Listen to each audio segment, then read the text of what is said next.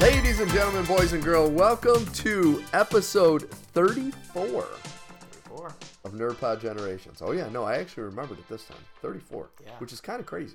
It's pretty crazy. It's absolutely insane. Yeah. And this is Merry Christmas, sir. I know. The Christmas episode. It's the Christmas episode. Because we're recording this, folks, December 23rd. Yeah. Because the next 2 days, I don't even want to think about the next 2 days. They're going to be the nightmare of all nightmares. For those of you who have children, you know that it is no longer fun at Christmas. It's let's get it over with so we can just go back to some resemblance of normalcy. My family has definitely gotten to the point now where they're trying to reinvent the Christmas wheel. And I'm just like, okay. No. No. It's just a holiday that you drink, you get through, and then you move on to the next thing. Yeah, that's not really my family's approach to Christmas. I know, and that's the problem. Yeah. That should be every film. All right, folks. My name is Steve Taylor. I am one of your lovely co-hosts. As always, here with Mr. L. Johnson. Hello, sir. Hello, friends and enemies. How's it going, dude? Good. Yeah, but I mean, that's the problem. You know, it's the families that have the biggest issues are the ones that refuse to take some kind of either medicinal, alcohol, something to help get you through it. I will say my mom knows how to do it. Well, good She's for her, going to be man. doing mimosas in the morning with cake. Nice. And like good Italian cake, just some special Italian fruit cake. Mm-hmm. And yeah, that's the method that I'm going to be mimicking. Nice. I gotta tell you. You said Italian fruitcake. You reminded me of. I had my son for the first time listen to one of my favorite Christmas songs. Dominic the Italian Christmas Donkey. Have you ever heard that song? I don't even know what you're talking about right now. There is a Christmas song called Dominic the Donkey, the Italian Christmas Donkey. And it's incredible. Yeah. It's awful. And it's like as stereotyped as you could possibly get for a song about anything Italian. But it's fantastic. And my son was listening to it. He's like, what is this? I was like, I don't know. It's Dominic the Donkey, man.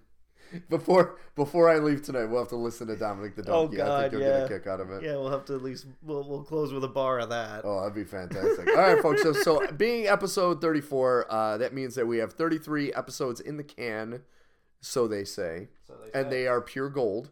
You can find us Apple Podcasts, Spotify, Anchor, pretty much whatever podcast site you would choose. I've actually typed up in Google NerdPod Generations, and it's brought up some podcast things I didn't even know existed. Really? Yeah, it was weird. Like, hey. You Google us sometime, you'll be like, oh, that's weird. Oh, okay. Oh, we're broadcasting out of this place. Yeah, we're broadcasting everywhere. Cool. So we should have so many more listeners than we do right now, and I cannot stress enough, our show is pure gold. We are geniuses. You need to listen to us. Listen to what we have to say about pop culture, nerd culture, because we know what we're talking about. We run counter to a lot of the typical streams. Yeah. We don't really fall in line with a lot of the usual nerd things, and we're highly critical of some of the darlings out there, including franchises we love the most. Oh, we yeah. are super critical. We're going to be talking about one of those tonight. We're going to throw a little lead in here. Yeah. I think you have the exact same feeling about one of these things that okay. I do. So what the show is going to be today, folks, is we're going to talk about the season finale of Hawkeye. And then we're going to roll into our review of Matrix 4, which just debuted yesterday on HBO Max and in theaters. First, though, we always like to start our show with what have we been watching, reading, playing. I think we should talk briefly about two trailers. If one of them is Doctor Strange, I can't speak to it. I haven't watched it. Okay, so one is the Doctor Strange trailer. Haven't watched it. I'm waiting to see Spider-Man. I'm seeing it on Monday. Okay. I want to have that taken care of. I know it's not going to really matter in the long run, but like I want to get that set and squared away. Let's just say I'm not super excited about the Doctor Strange movie from the trailer. Your anticipations have kind of limited or lowered, at least. They've lowered just because it's kind of like what I was talking about with Doctor Who, how it just seems like they've gotten themselves into a situation where the only thing they could possibly do with the multiverse and whatnot, especially dealing with Doctor Strange, who already deals in multiple universes and realities, is it just seems like Christopher Nolan on absolute steroids. just completely convoluted all over the place. I mean, hopefully they can pull it together into some kind of cohesive narrative, but right now, just going off of the trailer and knowing Marvel, they like to put the whole movie in the trailer. This is one of the reasons I didn't want to see it. Yeah. And I was looking at Far From Homecoming, and I was like, they'll spoil anything. Oh, absolutely. No Way Homecoming is only out for like 5 days, and I fully anticipate that Marvel is ready to spoil everything in that movie. Oh, yeah. They're going to put out a new commercial with a bunch of the I'm going to have to be careful on Sunday when I'm watching football because they're going to have a bunch of trailers and it's going to have all the climax sequences and all the twists and everything in it. And it's going to be like, wow. And that's what I did hear about this movie is Spider-Man does climax. Oh, on screen? Well, finally? Spiderwebs, but what do you expect? I was going to say, does they have to keep it PG? So he shoots the goo out of his hands. Okay, we gotta go. That's one tangent. I think we should give a rest for the holiday season because I think that was going down a bad alley. It's bad when I feed into. Oh, I know. Normally you're just giving me looks, but now you're giving me more material. Yeah. It's like, no, man, don't do it. And I'm consciously doing it. Yes, I luckily am completely 100% with it tonight, so I was able to self-correct myself. Which is not an easy thing for me because typically I've had some kind of psychological manipulation before I come here, but not today. Yeah. Today I wanted to be fully with it to talk about these two things. Also, it's snowing, so I'm glad that it is snowing. You did that it's too. Lightly snowing. Yeah, it's Rochester. Yeah. They say it's not going to snow and it's a blizzard. They say it's going to lightly snow and it's, Yeah. That's the way we roll. So now the other trailer. Did you see the new Uncharted trailer? I did actually watch this one. Yes, I did watch this one. Did not do anything to make me want to see this movie anymore. I didn't do that for me either, but I didn't care in the first place. So I'm curious what you have to say about it now. Do you think it's going to work better seeing what they're doing? Because this looks different than the first trailer that they dropped. No, because my biggest problem with this movie is Mark Wahlberg. Yeah. And I know it's going to seem weird because his mustache doesn't sell you? The mustache at the end, and then it seems like... Now, I've watched the trailer came out today twice. The reason was I wanted to make sure I wasn't a little crazy. Because Mark Wahlberg, the way he talks in the beginning of the trailer when he doesn't have his mustache, is Mark Wahlberg. Oh, yeah. But then at the end, when he has the mustache, it sounded like he had a little more of a gravel in his voice, which if you ever play the game, Sully has. He has a, hey, kid. He has a more of a deeper, kind of more of like a Harrison Ford type voice than a Mark Wahlberg voice. And it sounded almost like he was going for that. And I watched it a second time and I still heard it. So once again, I could be crazy. But to me, it was like, all right, you have Mark Wahlberg. And once again, every time I hear him, all I can think about is Andy Samberg doing, say hi to your mother for me, talking to the goats and stuff. How's it going, goat? Yeah. You look sharp today. You look sharp. Say hi to your mother for me. Every time I hear him, that's all I can picture. And all I can think of is... it's not Sully. All I can think of is Monkey Mark and the Funky Bunch, which was my brother's name for him after he did Planet of the Apes. Oh. Yeah, that movie was just bad. It's not good. I think he should forget about that. I think Tim Burton should forget about that. I think they have. I hope they have. You know what? I don't know that they remembered it in the first place. That's true. That felt kind of fever dreamy at times. See, that would have been one of those movies that might have been nostalgic if they hadn't made such great redos with Rise of the Planet of the Apes and I could see that being like have you encountered this? Teens and young adults who argue that the Jim Carrey Grinch is great. Yes. It's horrible. I can't. No, it's horrible. I can't do it. This is why we call ourselves Generations, is because I look at that and I'm just like, you're wrong. Your nostalgia goggles are clouding your judgment here. All right. I love Secret of the Ooze, the second Ninja Turtles movie. I've talked about it before. I'm probably going to do a segment on it sometime because I think it's great. I fully admit that movie, I love it for nostalgia purposes. If you came in a vacuum and watched that movie, you'd be like, horrible. What the fuck is he going on about? So's the first one. Like, all the original Teenage Mutant Ninja Turtle live-action movies are actually garbage. But when you saw it as a kid, just like you're saying, you're like, oh my God. It's the most amazing thing in the world. It's the Turtles. Yeah. Even though right before I saw that movie, I had been watching the cartoon and I loved the cartoon, but then my brother gave me the original graphic novel, and after reading that, I was like, "Oh my god, this is dog shit." So, because the graphic novel is amazing and it's insanely violent. So, funny story. I want to hear this funny story. When I was a tot, like 4 or 5, major into Ninja Turtles. Like this was 92, 93. So like right as like they're coming out of the 80s into the 90s before the big collapse in the mid 90s. And I remember going to Wegmans and walking around with my dad, who's an avid comic book fan, and we found a Ninja Turtles comic, and he was just like, "Sure, let's bring this home and let's read it."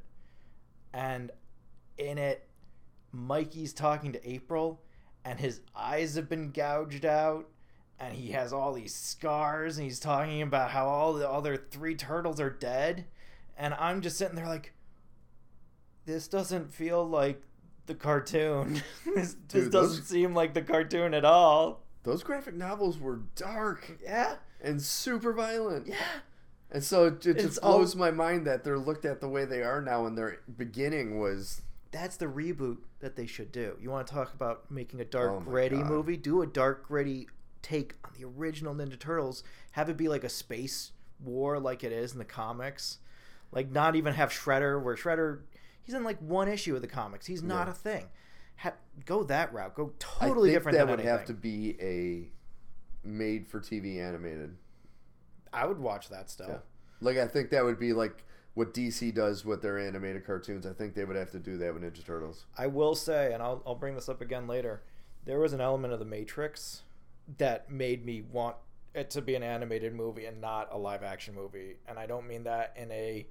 oh, this would have been cool to see animated. It was one of those, I don't like looking at this. This makes me feel bad. I don't want to watch this in real life. This is no good. And so we'll come back to that. Oh, I can't wait. Yeah. I can't wait. Yeah. So you ready?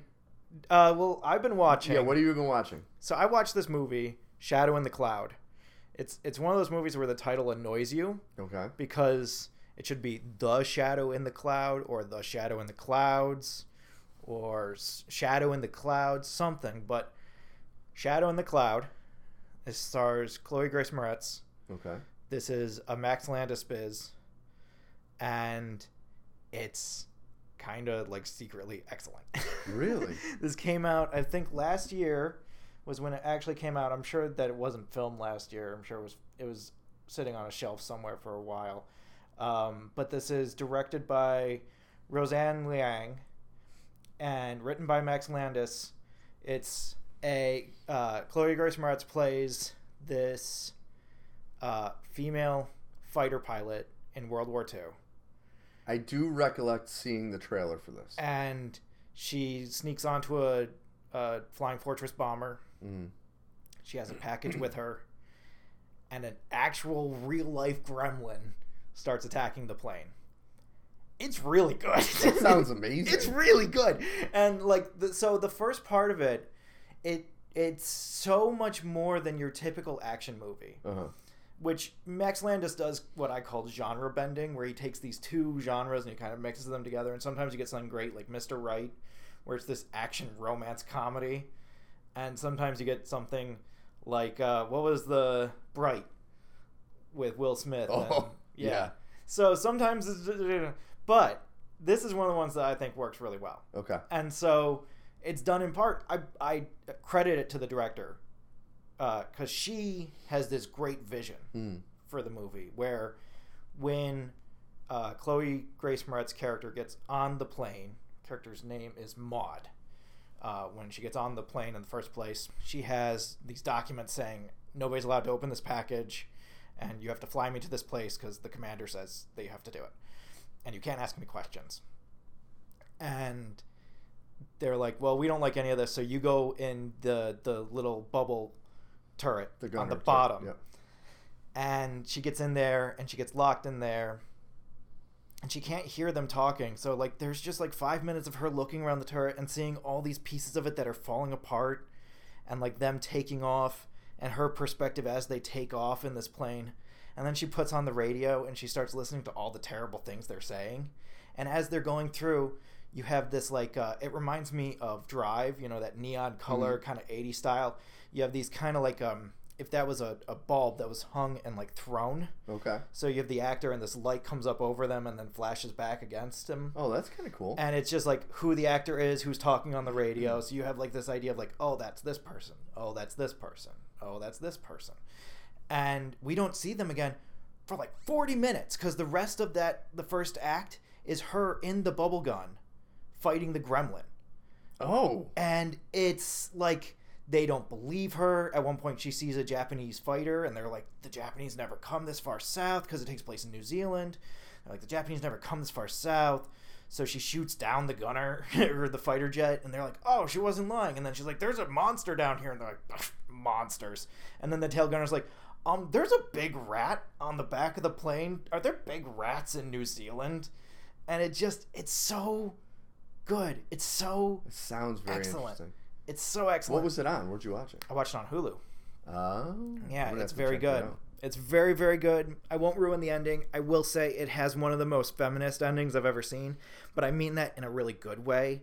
It's a very empowering, very female-specific ending. And I think the gremlin doesn't rip off all the guys' dicks or anything like that. No, but there is definitely this moment of like, you know, I won't ruin anything, but you know how the monster always comes back for one last scare. Oh, yeah.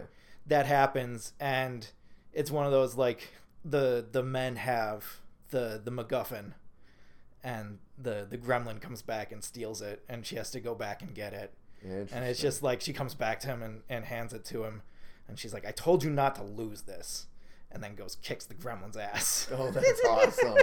I gotta see it. It's very good. It sounds very hit girlish as far as her fighting. Oh, it's very good. It's very good. And it reminded me why I like Chloe Grace Moretz. It was a little weird seeing her as an adult because I still remember her in 500 Days of Summer. Because she still looks the same she did in that movie. She still has that same babyish face as she did in Kick-Ass and in 500 Days of Summer, and her voice hasn't changed that much. Yeah. So seeing her in this very adult female role where like you have guys making lewd comments about her, you're like, I don't know. Very underrated also. Have you ever seen Hugo? No, I've never seen it. Hugo is a fantastic movie. That's the Scorsese movie he made for his granddaughter. Yes, and it is amazing. And she plays one of the major roles in it. And I remember her saying that when she first went to audition, they were looking for someone British. And so she spoke in a perfect British accent. They gave her the part. And not until halfway through filming did they realize that she wasn't British. That happens in this movie. Oh, it does? She comes in and she has an accent. And as soon as she sees the gunner or the fighter pilot come by, she drops the accent, and it takes like 2 or 3 seconds where like the captain's like blah blah blah blah blah, and the radio guy's like, no, listen to her voice. She sounds different. What is going on? And it's like, this movie's really good. Oh, that's awesome. I like this movie I gotta a lot. see it. I gotta watch it. All right, that's on my list now. Yeah. Thank you, sir. Yes. See, I'm learning from the show, folks. Imagine what you're learning from the show. Come on. Tell a friend, tell everybody, tell enemies, tell everyone. Especially because we're going to talk about Hawkeye episode 6. Oh my God, are we going to talk about the season finale? Oh, here we go, folks. Okay. Get ready. This is all spoilers. Yes, strap in for spoilers because we're going to... 100% spoilers. We're going to come out the gate spoiling. Now, I'm going to make a proclamation. Okay. And I'm going to talk about something that happens at the end of the show. Go right ahead. If they did actually kill Kingpin, I'm done watching Marvel. What's the point of any of this? I'm done watching Marvel if he's dead. Yeah. I'm assuming he's not. He can't be. There's no way he would be dead. Either he knocked a gun out of her hands or he was able to knock it so she shot him in the shoulder or something. She like decided to point up. Yeah. In one way or another, he's not dead. But, and this, there's two things. I'm going to come right out the gates and say it. I really didn't like this finale. I really, really didn't like it. And there's several reasons why I didn't like it. There's good things here. Yes. There's the fight between Kingpin and Kate Bishop in the toy store. Oh my God. Is so good. The moment when she shoots him in the chest and he's just like, fuck it. And it breaks the arrow so off. good. And Oh then my she shoots God. the wire, and he just pulls her across the entire side. Oh, God, I love a Once Kingpin again, fight. Vincent D'Onofrio literally knocked it out of the park. Oh, my as God. Kingpin. And it was a more comic booky Kingpin. So, I like the cane a lot. Yes, because that's a major component of the character. Is so good. Yes. What the hot holy fuck Hawaiian shirt. was he wearing? Hawaiian shirt. What the fuck is all of this? And how can you not address it ever? And he comes out in a Panama hat and a gold puka bead necklace, and I'm just sitting here like, no one's going to ask about this. No one's gonna bring this up. Yeah. At all. Kate's not gonna bring this up. No one's gonna bring this up, and the writers aren't going to tell us why they have made this befuddling and honestly fucking stupid choice, because it robs the character of all the agency that you just spent 5 episodes setting up. What are you doing? 3 seasons and 5 episodes. What are you doing? Yeah. You can't just slap a white sports coat on him and be like, it's Kingpin, it doesn't matter what he's wearing. No, it fucking really matters what he's wearing. And then you have kind of the audacity to show that you know what you're doing, because the way that Kate wins that fight is by flicking his cufflink, which if you've watched Daredevil, you know what that means. Uh-huh. So you know the chronology of what we're talking about here. How can you come up with this stupid fucking decision that immediately undoes everything? Everything that we've waited for and everything that I've been excited about, all of it is undone by this stupid Hawaiian shirt. Yeah. What the fuck are you doing? That didn't make any sense. I don't care that other elements of the episode were really good. There were elements of it that I liked a lot. But what the fuck was this? I'm the same with you. There are elements I liked. The fight scene between her and Kingpin were amazing. The fight. I also liked the fight with Hawkeye and Kate Bishop on the ice against all the bad guys. That was pretty awesome. That was very good. The fight with Yelena and Kate in the office. That was awesome. That was so good. That was so well done. I've been waiting since Winter Soldier for them to do something like that, and especially like the tracking nature of it. It was so good. It was so good. Those two in a show together, I would watch. Oh yeah, absolutely. They're so good together. So good. Yeah. But I will agree with you that I did not like it, and I'll tell you why. This was the most Marvel ending. Oh my God. MCU ending. Yeah. It tied up things quickly. Like you said, not well, just tied them off. For 5 episodes, they've been building up this dramatic, really well done, well written, well acted show, and they tied up with nonsense in the final 55 minutes. Yeah, and it was almost solely nonsense, to the point where, so you have this whole thing with Kate's mom. Yes. Where Kate's mom is actually the villain, which sounds, and this is something that I noticed a few times while watching the show.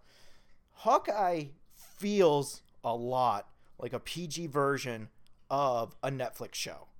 You have these giant, beautiful New York apartments, upper high-end class people with these big lives and these big problems, and then you have like kind of the down home edge. But in Hawkeye, there's not really that much of it, besides you have like the apartment building, and that's really it, which there should have been more, but whatever, we're not going to get into that, because I've talked about that too much already. But this had some of those elements, and her mom reminded me a lot of the villain from the first season of Iron Fist, who's like this guy in this big penthouse pulling these strings. He has these children that are like, he hates his children, but he loves them. And I'm just sitting here and I'm like, so her story ends with her getting arrested and turning to Kate and saying, "You're really going to have your mother arrested on Christmas?" Fucking yes! What the fuck are you talking about? Like, all of a sudden the writing went downhill, the characters went downhill, the direction went downhill, and it was just like, there were just elements of it, even simple things like jokes that they do, there was this element of it that felt mean-spirited at times. I'm looking at the Pym particle usage here. Yes. I don't like that joke at all. No. And again, it's because you've spent 5 episodes setting up the tracksuits as these lovable buffoons. I don't want to think about how, at best, they're shrunk for the rest of their lives. And the owl's probably going to eat them. At worst, they get eaten by the owl. And it was a CGI owl right out of The Last Jedi with those little porgs or whatever or they the call Rise them. of the Guardians or whatever. It's like, really? Like, what are we You doing? need to put a CGI owl? And like, that was fine when he lands in the tree. I was okay with the owl when he lands in the tree. I wasn't okay with that either. I was like, that's fine. But when it comes back, I was like, no, this is bad. This is not funny. This is really creepy. And it does that thing that Marvel does where they do something that's kind of heinous. Yes. And then they immediately make a joke. I'm looking at you, What If, where the wasp flies into Sharon Carter and then grows after she's been zombified. And her reaction is, oh, I'm covered in Sharon. And it's like, you just had to kill your friend.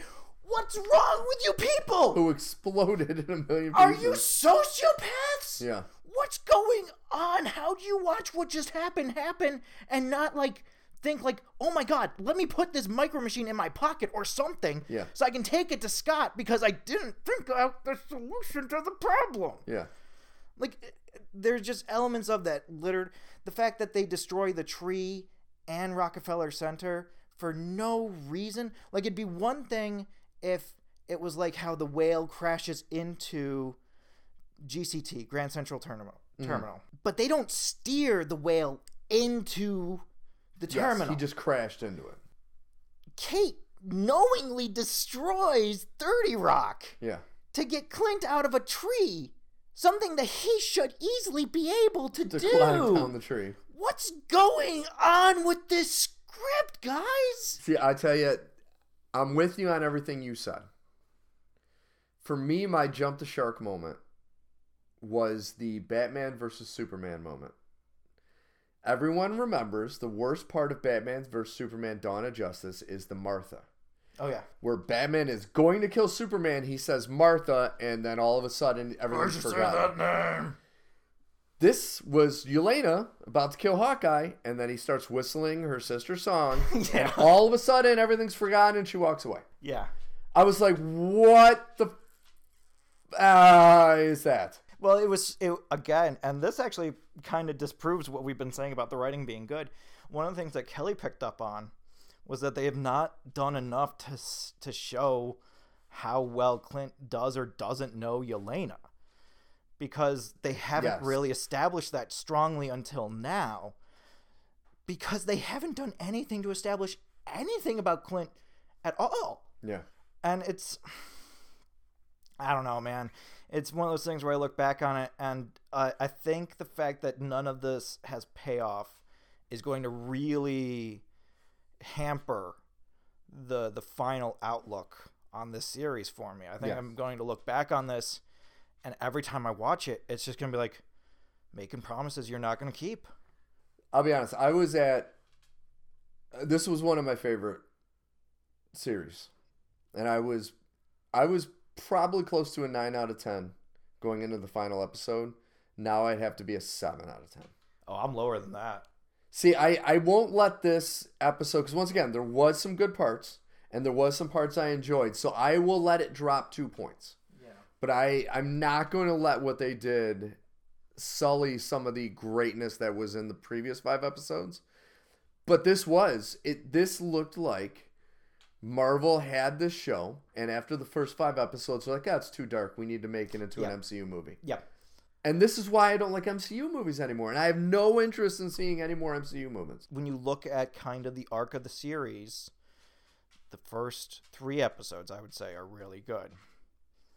4th episode, we talked about, really wishy-washy. There's really nothing there. It's forgettable. Not bad, not good. Not bad, not good. But, like, the first 2 episodes are just Kate and Clint. Yep. 3rd episode is Echo. 4th episode is nothing. 5th episode is Kingpin. 6th episode is actually Kingpin's not going to be that great. Yeah. And so it's just like between that and the fact that this was always going to be a series that was playing from behind, that ending really did a number on its score for me. It's not like a full-on fail-out. You know, it's not a Homecoming. Yeah. It's not one of those series or one of those things where I'm going to have to hate watch it if I ever see it again. But it is going to be littered with situations of, God, I wish you had done this. Yeah. God, I wish you had actually gone ahead and tried this. And I'll be honest, now after watching this, I wish they hadn't brought Kingpin back. This is my thing, is that you actually made it worse. You made it worse. You made it worse. You had the right actor, and at first he had the right tone. That scene where she says, I'm leaving, and his face starts twitching. Yes. I was like, this is it.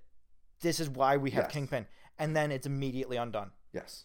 They turn him into the goofy comic book villain. I don't think I've ever seen Kingpin this stupid.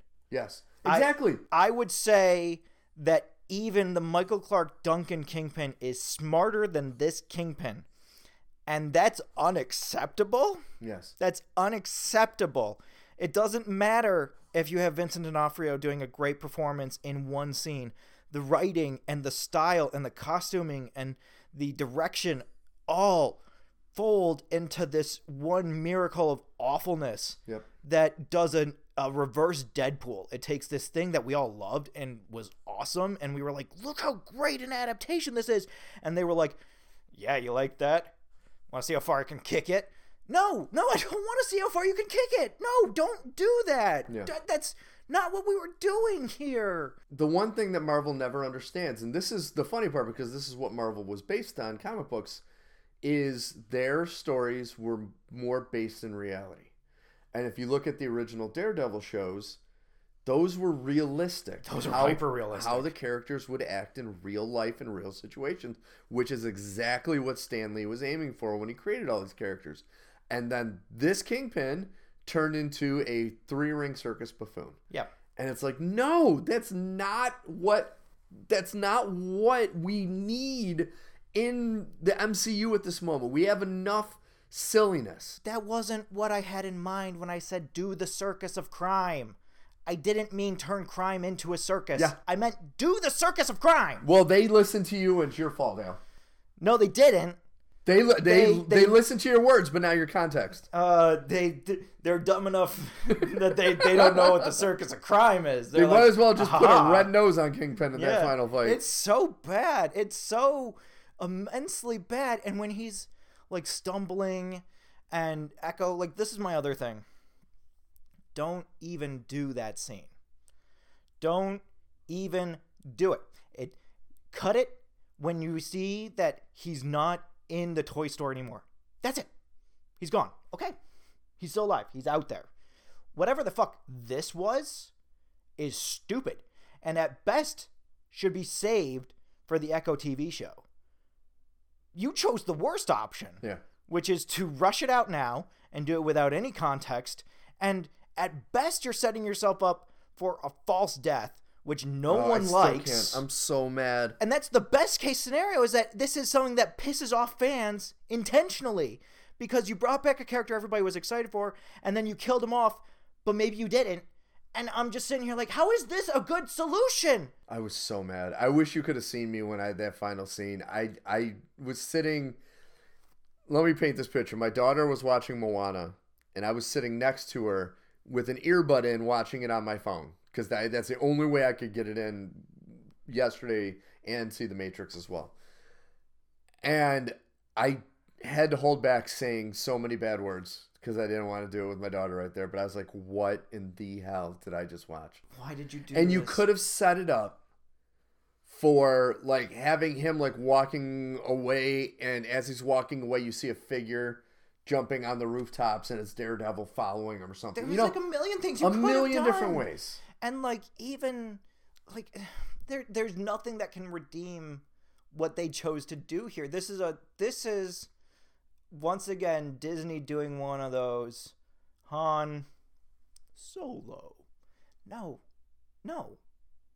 who in this room thinks that this is a good idea? Raise your hand so I can send you out of the room so we can write a good story because you can't be here while we're trying to write a good story. And it's amazing too, because there was a lot of excitement for a lot of people when Disney got Marvel and they got Lucasfilms, because everyone's like, oh well, and Sony also, the Fox franchises. So like, oh well, there's a lot of money, they'll put a lot of effort behind it. But then now you're looking at the sanitized results of that, because like we're never gonna see Jessica Jones, Daredevil, Luke Cage like we saw them on Netflix. Not like they were on Netflix. No, and that they were brilliant shows on Netflix. Yeah, you bring that back now, I'm not gonna be excited to see them. I'm going to be more concerned than I'm going to be anything else, because I just don't know. This should have been so much closer to Falcon Winter Soldier in tone and style, and it wasn't. And it once again leaves me scratching my head asking, who did you make this for? Who was this for? Because it's written for children, but kids don't like Hawkeye. It's marketed towards teens and young adults, but they're going to hate the writing. Mm-hmm. It's trying to fix a short-sighted problem, which is the misuse of Hawkeye for over 10 years, but it doesn't actually do that. So what is this? It's an avenue to introduce Kate Bishop, which is great, and I'm excited that we're going to have the Young Avengers, something that I still haven't seen on any of their lists of things that are coming out. Yeah. So I'm like, when is Young Avengers going to happen? Because we have more Young Avengers than we're missing at this point. We're missing like 3 members. So I'm just like, who is this for? I don't know. Who is this for? Is this for like the Marvel junkie who has to consume everything? Because I don't think even they're going to like it. I think if they're 13 and they have no concept of any of these characters in any other regard, then they'll like it. But I can't imagine anybody who's read the comics and has any affinity for the comic books looking at this and saying, oh yeah, I'm satisfied. No. Even by the end of it, like the mid-credit sequence of doing the entire Broadway production, while I can appreciate, by the end of that, I was just like, this is so cringy and bad. Yeah. This is so cringy and bad, and it just exemplifies everything about this show, which is that on the surface, you're like, oh, that's cool. Oh, that's cool. Oh, I like that. But then when you watch all those ideas play out in real time, you're like, no, the execution on this sucks. I love the idea that the LARPers get into costume because people in this universe listen to people in costume, except that that's barely used. And also they get into their LARPing costumes, which I get, but I was hoping that they were going to get into like superhero costumes. That's what I thought too. I thought they'd have like matching costumes. I was like, oh, who are we going to use? Whose costumes are we going to implement in this? Well, nobody's. They're going to get into their LARPing costumes. Well, that wouldn't work.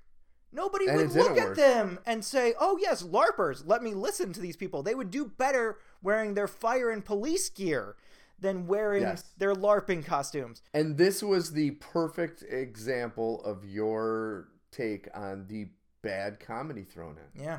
You have this tense fight scene and all these, like, everything is coming to a head, and you're going to throw in this dumb comedy of that dude carrying the kid, screaming, the rich little brat, and it's like, no, you're completely changing the tone of what's currently going on, where there are people literally fighting for their lives, and you're putting in stupid comic relief. Yeah, it didn't. So many elements of it just didn't work, and didn't even come close to working. Like that, it was almost like I spent 5 weeks watching somebody build something in their garage and then burn it, and then they never turned it on. They just set it on fire. Yeah.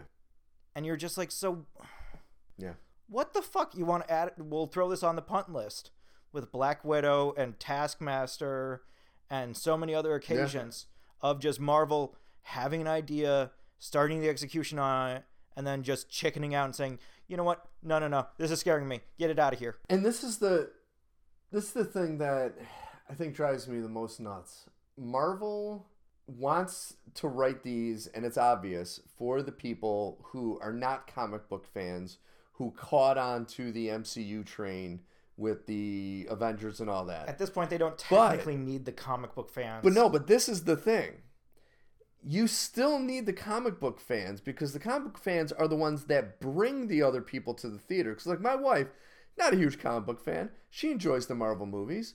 If I say to her, hey, we're going to go see a Marvel movie, she'd be like, all right, let's go. But she's not going to go see it on her own. And I think there are a lot of those fans that they are banging on that are just going to go blindly see a Marvel movie, not knowing that there's that one nerd in their group that talks them all going in to see it. Yeah. And if that nerd like us is like, F you, Marvel, you're not listening to anything we're saying or not doing anything we want or following any kind of logic, they're going to see a decrease. Well, and especially because there's a large sentiment since the result of Endgame of, so we're all done. We can go home. We're all done. There's no after party. We can go home. And Marvel's like, no, there is an after party. And we're all like, I don't know. And for a little while there, it seemed like a really great party. But between the movies and Hawkeye and honestly elements of Loki, which I wasn't a super huge fan of. Yeah, I wasn't a huge fan.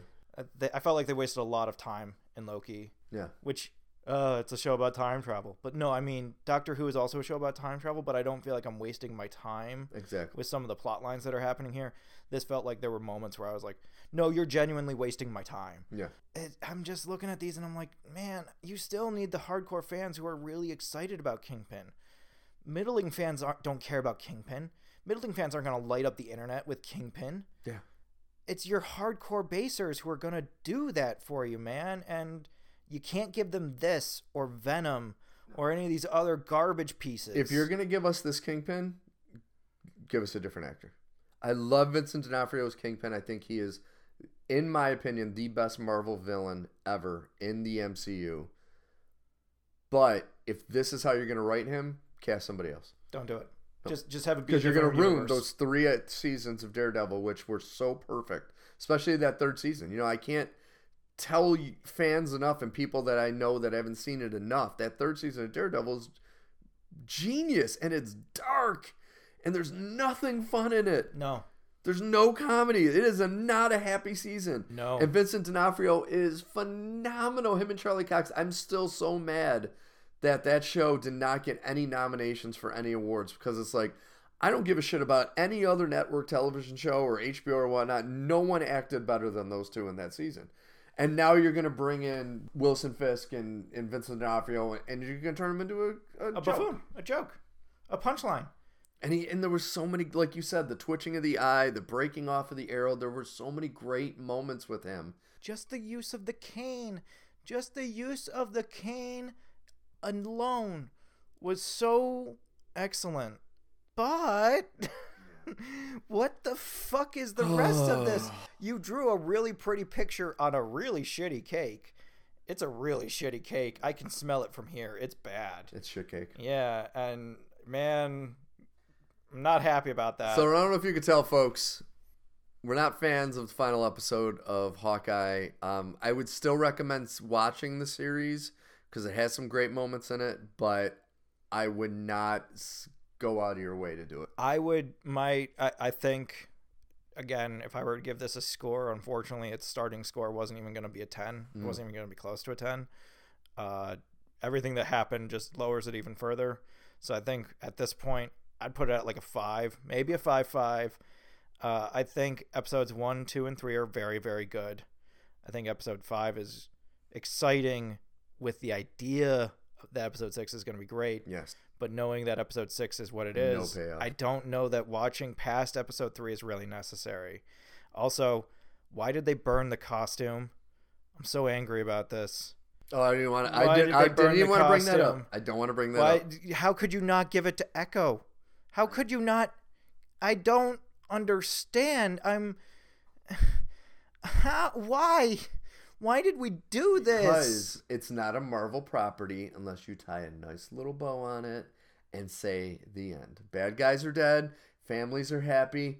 Let's go. I also love the milquetoast. She's just an agent of S.H.I.E.L.D. So you were right. Yes. In the sense that they didn't have a deeper answer than, yeah, she used to work for S.H.I.E.L.D. Do you want to go into that? No. She just worked for S.H.I.E.L.D. She just worked for S.H.I.E.L.D. That's it. I'm wondering if they're going to do some kind of blasphemy where, remember at the end where Kate Bishop's trying to come up with different names? Mm-hmm. And he says, oh, I got one. And they end it. I wonder if he's going to call her Mockingbird. I don't think so. I think the implication that I got there was that he was going to tell her to take the name Hawkeye. I'm just saying. Yeah. It's this bullshit Marvel. I would not be shocked if they did that. I'm so annoyed. Yeah, it was bad. I'm so frustrated. All right. So going from one frustrating thing to another. Oh, see, I like The Matrix more than I like this. I liked it a little more, but that's not saying much. Matrix 4. Mm-hmm. Just as I was mentioning to you prior to the show, I watched the first half last night and I got bored. I fell asleep. So I watched the second half today. So the second half's, which the majority of the story happens in the second half. So I very fresh in my mind. I put it on par with like 2 and 3, where they're taking a great property like the first Matrix that should never have gotten sequels, and they made 3 okay sequels. Like this one, the best example I've read online is somebody said it was like a fan film of a Matrix. My issue, it does read like a fan film. Like a fan film. It really reads, does. It reads not just like a fan film. There's too little veneer on the very clear metaphors that they're trying to pull off here. Oh, yeah. So I'm going to start by saying I like this more than any of the other Matrix sequels. It's still not as good as the first one. I will give you that. It's better than 2 and 3. Except for the highway chase in 2. The highway chase in 2 is one of the most immaculate pieces of cinema. Yes. Just period. Like that chase alone is better than the entire third movie. Whether we're talking about how they made it, the actual action of it itself, the pacing of it, like it's one of those things where you can take it apart. Pure brilliance. Learn so much from it. Yeah. But I like this more than the other Matrix sequels. I will give you that, yes. I will say that this felt very self-absorbed and not in a really charming way. So the basic plot is that we're back in the Matrix. Yes. And Neo is back to being Thomas Anderson, and he works at a company called Deus Machina. Where he created a game called The Matrix, which had 2 sequels. And was very philosophical, and now he's getting forced to make a new one. And I'm not even going to call him Smith. That's blasphemy. I'm not even going to call him Smith. Where he says they were going to make it without us, so we were kind of, our hands were forced on it. And it's like, that's the Wachowskis talking directly to the audience. Well, it's only Lana. I think it was only just the one. It's just one of them. But it's still them saying, well, they were going to make this without us, so we decided to get involved so we could at least kind of guide it into port. And I can deeply appreciate that, but there's just so many moments where all they talk about is the Matrix itself as a movie. Yeah. And it just becomes this kind of self-flating thing after a while where you're like, no, yeah, I get it. No, I get it. But can we not talk about this so, in the way that they put it, binarily? Yeah. Where, like, you're trying to tell me that this is the plot of the movie, and I'm here to tell you that this is the plot of the pitch meeting that you had with Warner Brothers. Yes. And that you've come in and cleaned some stuff up, but that this still feels very much like a protest film made by an original director who got kind of chased into doing it. So they made a movie directly mocking and condemning the studio that made them do it. Like, by name. And they call out Warner Brothers by name. And I can appreciate, and people have been saying that term meta is overused. I don't think it is. Because this is beyond meta. This is beyond meta. They took the meta too far. Way too far. Way too far. Like Deadpool breaking the fourth wall meta, fun. Funny. Deadpool referencing, are you Patrick Stewart or are you James McAvoy? Funny. This, having an entire sequence that's a pitch meeting about what makes the Matrix, and whether gunfights are important to the Matrix, or if it should be more philosophy. Or when they keep showing the clips from the first movie, and they're like, "Oh yeah, these are scenes from your video game." It's like, This doesn't look like a video game. It's a movie. This is a movie. It's not even a cutscene. It's not even like a CGI thing. They could have taken that original footage and like at least done like Scanner Darkly or something and made it look like a cutscene or something from a video game. There's elements of that I like. I like the new Morpheus. I like him a lot. I like how they explained him. Yes. I do like that. Where he comes from, how he is, what he is. He's an ex-agent. He's not also really Morpheus. He's not really Morpheus. He's not even a manifestation of like the ideals of Morpheus. Yes. He is Neo's version of Morpheus when he first met him. Yes. And that's it. I did appreciate that. I like the guy that plays him. I want to get his name right because he was cool. in Candyman. He was in Candyman. He was in Aquaman. He's in all the mans. And Baywatch. He played the cop in Baywatch. Oh yeah. Yep. I'm gonna butcher this. Yahya Abdul Mateen II. Yeah. He's so good. He's good, and so is my favorite is what's her face from Iron Fist. Jessica Henwick.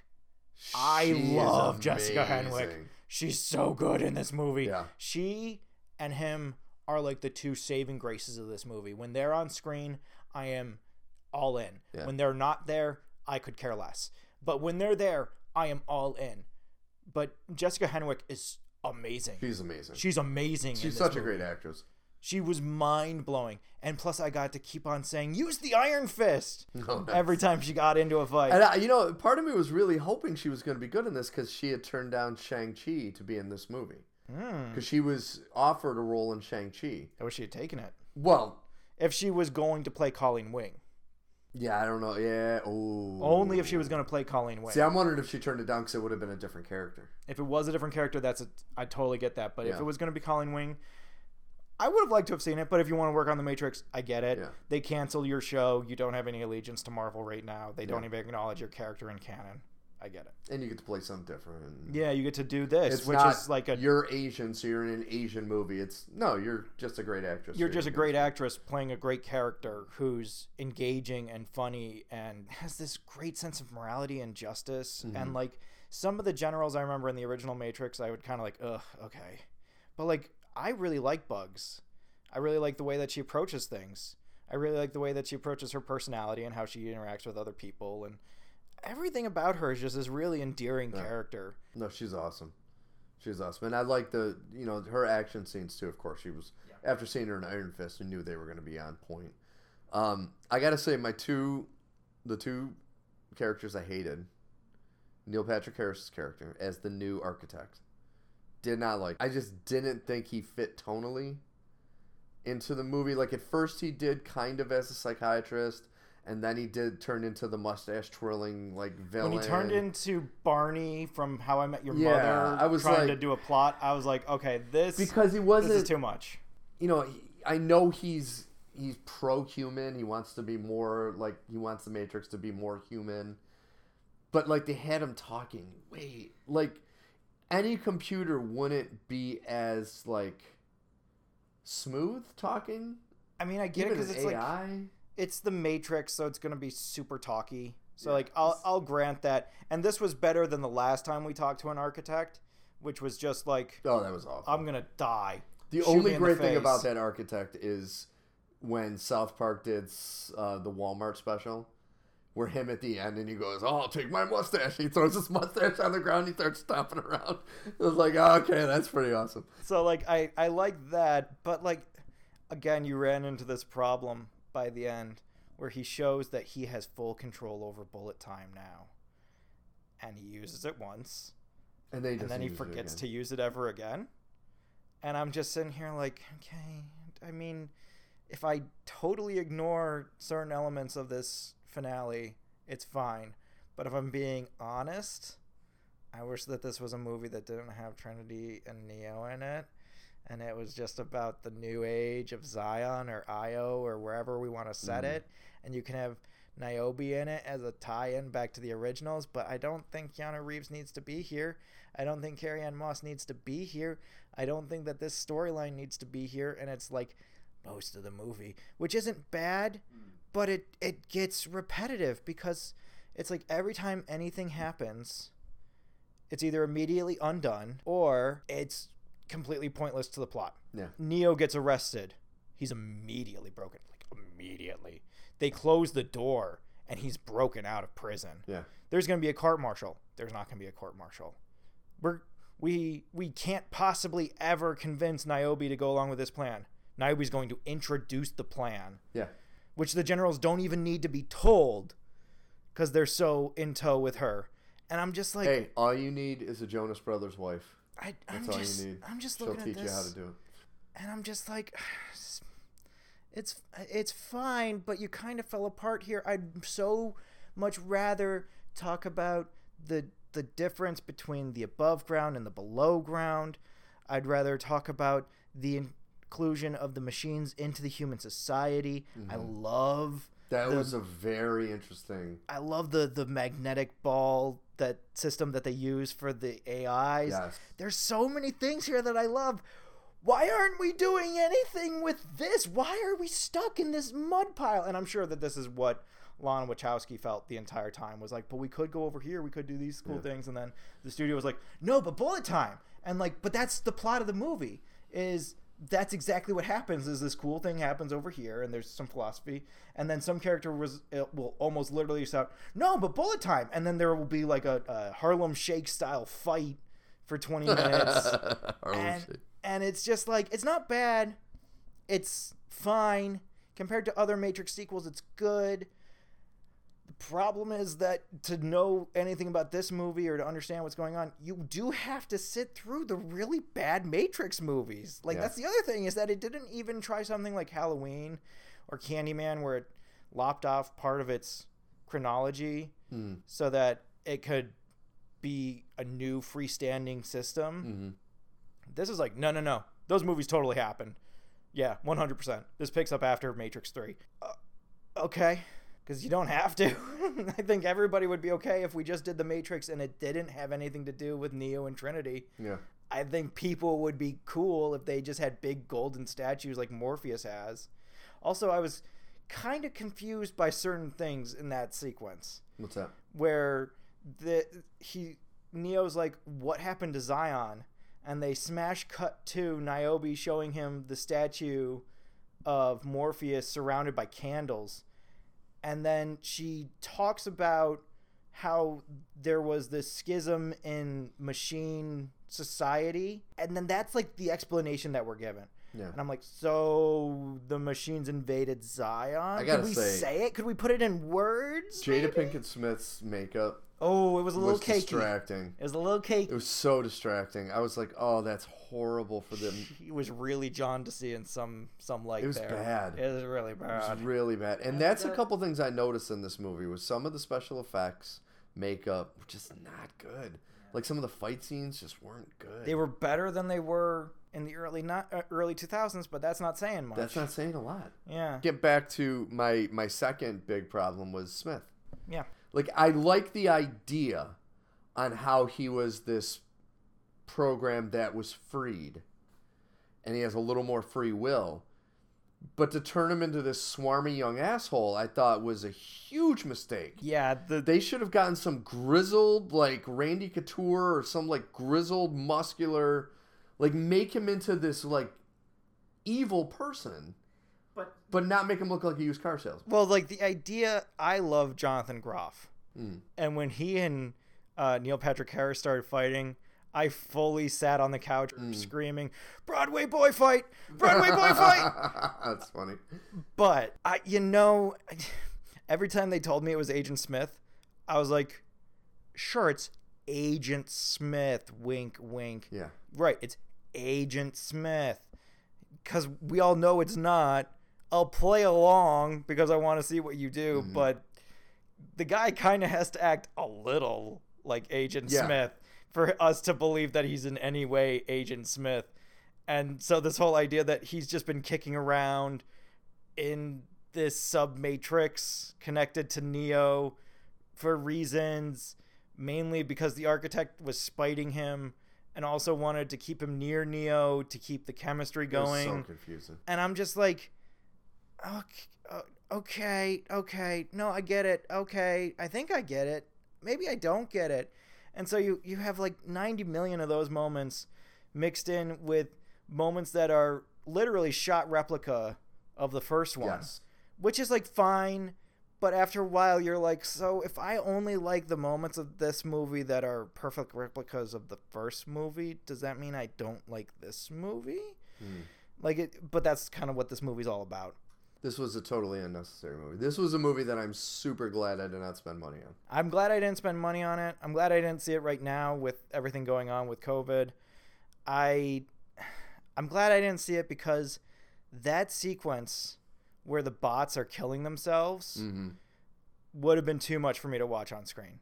So for context, within the Matrix, there's this new weapon, which is called bots. And they're machines that look like people and act like people and behave like people. We're not told whether they think they're people. That part is unclear. Yes. But at a moment's notice, they can be triggered so that you can surround any infiltrating agents or whatever Matrix people that are trying to do things and kick them out. Which again, like, this was again another part that I was confused by. Yeah, it was because just like convoluted. If the machines are now in line with the humans, but now there's a splinter cell, so how much of the machine culture is this, and why are the humans still underground? Just a lot of questions like that. So at one point, in order to stop Neo and Trinity from escaping, Neil Patrick Harris initiates this swarm where all the bots do everything they can to stop Neo and Trinity, including but not limited to waking up out of bed and throwing themselves out of high-rise windows, crashing into the pavement in tons of splatter. And it's like 500 of them. Yeah. That was the one scene where I was like, I really don't like this. Yeah. If this was animated, I'd be put off by it.